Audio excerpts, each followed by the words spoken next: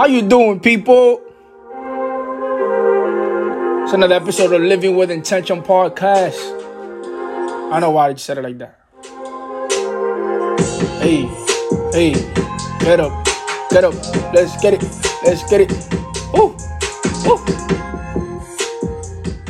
Sorry, my inner city came out in those first few minutes of this podcast. So I want to welcome you to another episode of the Living with Intention podcast, where we're just trying to bring you intention. Every day, life focuses on how to organize your life, how to create a foundation for the fruits to evolve, to ingrain, to help another individual, or just help yourself along the process. All right.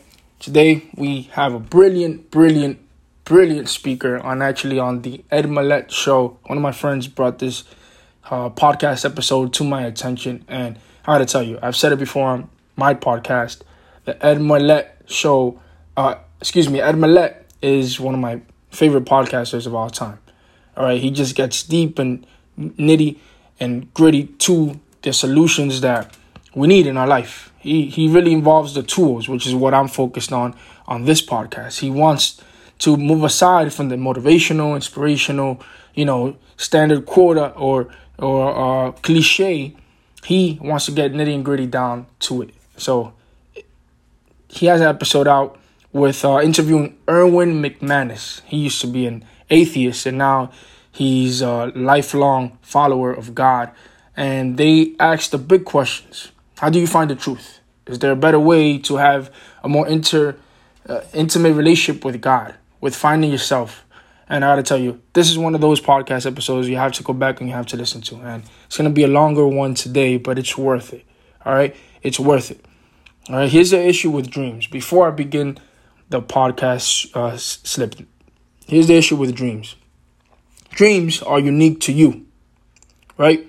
I right now am in my own journey finding out exactly how I want to live out my dream, right? I have my own career, and on top of a career, I have life goals that I want. Like, I'm in the process for my first condo, for example. I have other things with family that I'm dealing with, right? I have to make sure my health is okay. I have to make sure that my mom is okay.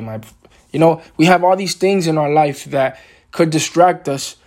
I don't know if distract is the word. We have other things in our life that we need, right, to conform and for those hardships that we need, those difficult situations that we're currently dealing with, will help us towards the dream. Because maybe it's just the train ride that you take, the everyday long 2-hour train ride that you take to work, and then 2 hours back to work. Or is the time that you need focused on yourself. Maybe you can meditate. Maybe you meet some stranger that needs you, right? So it's just, once you start nitpicking every situation and you just start accepting and embracing, it's funny, I always say, and my friends know this, my coworkers know this, I always say, hey, we're going to have a great day. All right, no matter what, we're going to have a great day. And I work in law enforcement. For those that don't know, I'm a New York City police officer.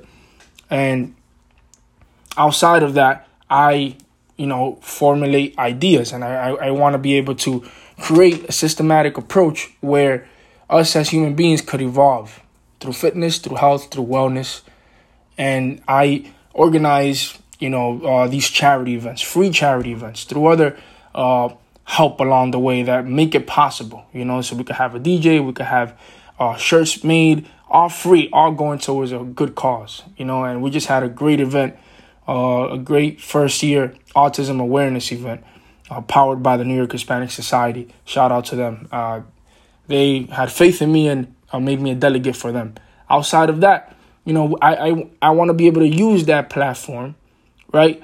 Those events to inspire, to motivate, to mentor and be of mentor. That there's people that want to walk our waters and want to navigate through our shores, and maybe there's sharks along their shores, and they don't know how to face them, right? So again, nobody understands how you want to accomplish your dream. Your dream is unique to you.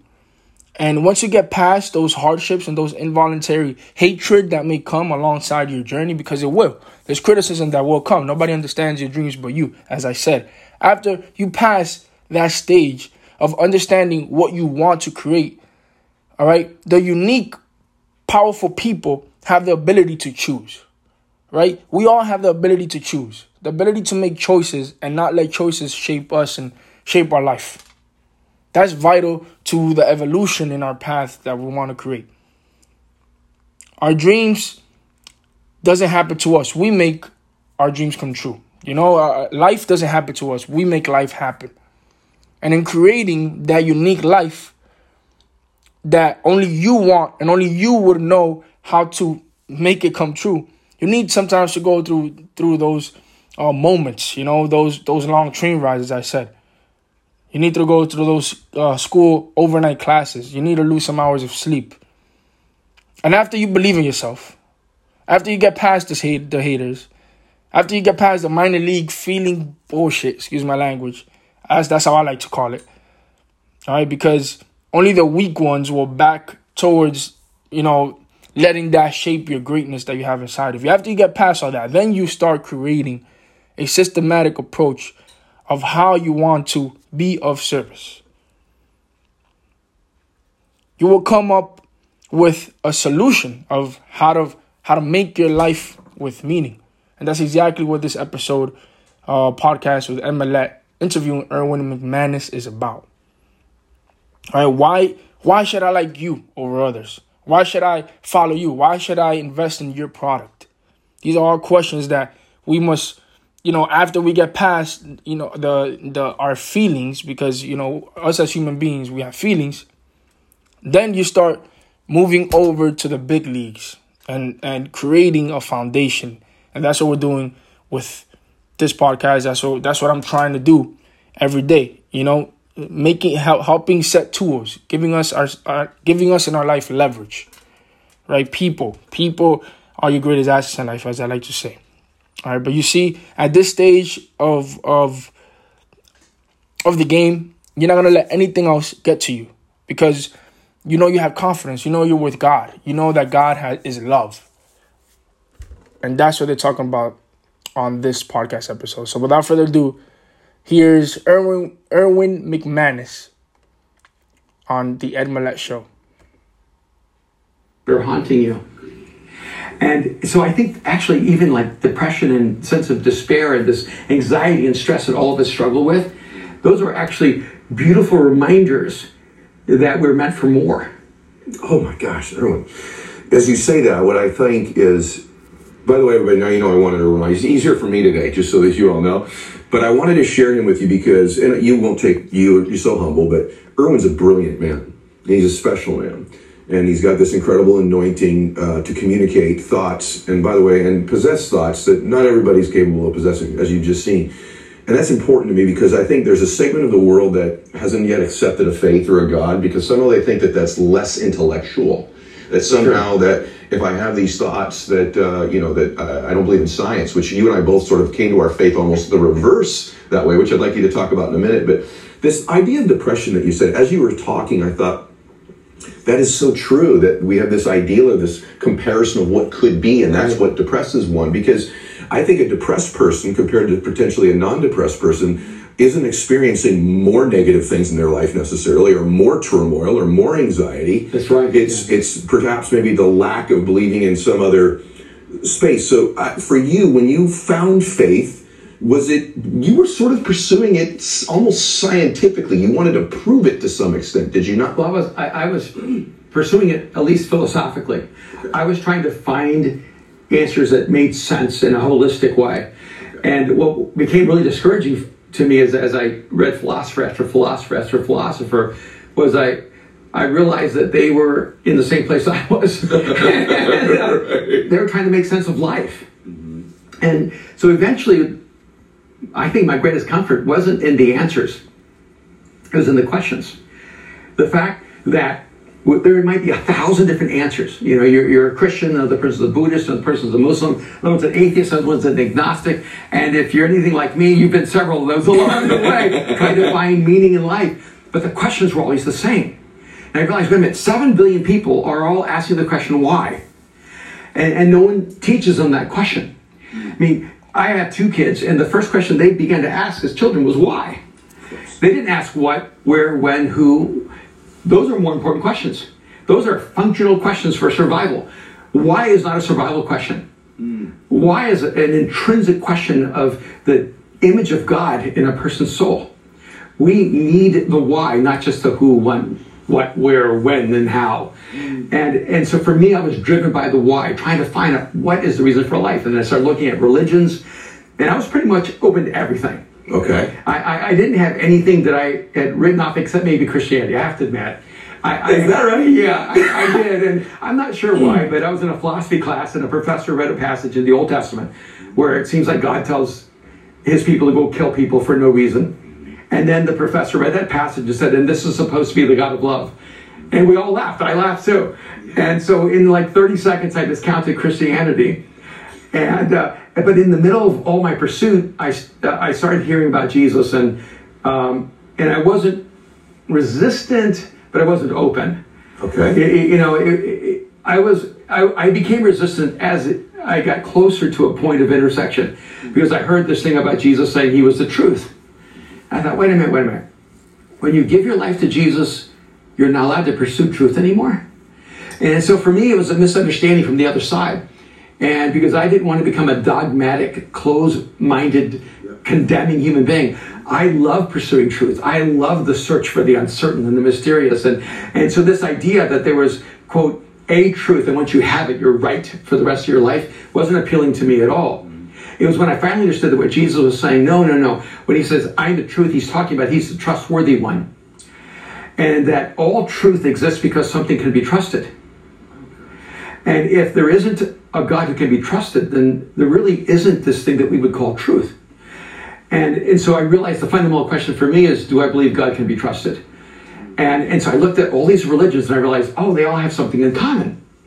They all give us a system of how we can get to God, of how we can attain God's love or his acceptance or his forgiveness or get that ultimate state of consciousness, whatever it may be.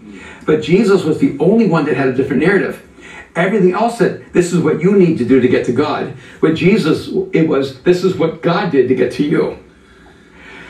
And so I'm like, okay, I have a process of elimination where any God that demands of me things I'm incapable of to earn his love is not worthy of my worship or of my belief. But when I love someone, when my kids were little, my love for that wasn't contingent on what they did for me. I was the one who loved my children unconditionally. In fact, when my son was like 3 years old, at the dinner table one night, I hope it's okay if I say this, but he said to his mom, I don't love you. And his mom started crying at the dinner table. And he, of course he loved his mom. He just learned that phrase had power. And so we got into bed that night, and he said, I said, Aaron, I love you. And he said, well, I don't love you. And I said, well, I said, that's okay. I said, because I have enough love for both of us. And then he paused and he goes, well, Dad, how do I know if I love you? Like, he's a very philosophical, deeply thoughtful person. He goes, how do I know if I love someone? And I told him, I said, right now in your life, buddy, what's more important is that you know you're fully loved. And as you know that you're fully loved, you're going to understand love more and more. And one of the things that I realized about God was like, if my relationship with God was dependent on how much I love God, I'm in trouble. But my relationship with God is actually dependent on how much God loves me. And Jesus is the singular narrative of the divine that says, no, God did what was necessary to get to you. That through God stepping into human history, taking on flesh and blood, dying on a cross, being risen from the dead, that wasn't God waiting on us to get to him. That was God getting to us at any cost. And by the way, if you think the central principle of the universe is love, then of course the ultimate act of love is going to be sacrifice. So it makes perfect sense to me, because God is love, that the ultimate expression of God's love was the sacrifice of Jesus on the cross. So I'm 50 years old, and I feel like I'm a pretty faithful guy, been a Christian a long time. I've never heard it said that way in my life. It's a huge impact. It's not how I can get to God, it's what God did to get to me. Yeah. That is profound and makes me very emotional. But I think that's why we actually know love more profoundly, not when someone loves us, but when we love that person. And we all desperately long to be loved because it validates our worth. But when we love someone unconditionally, it actually makes us more like God.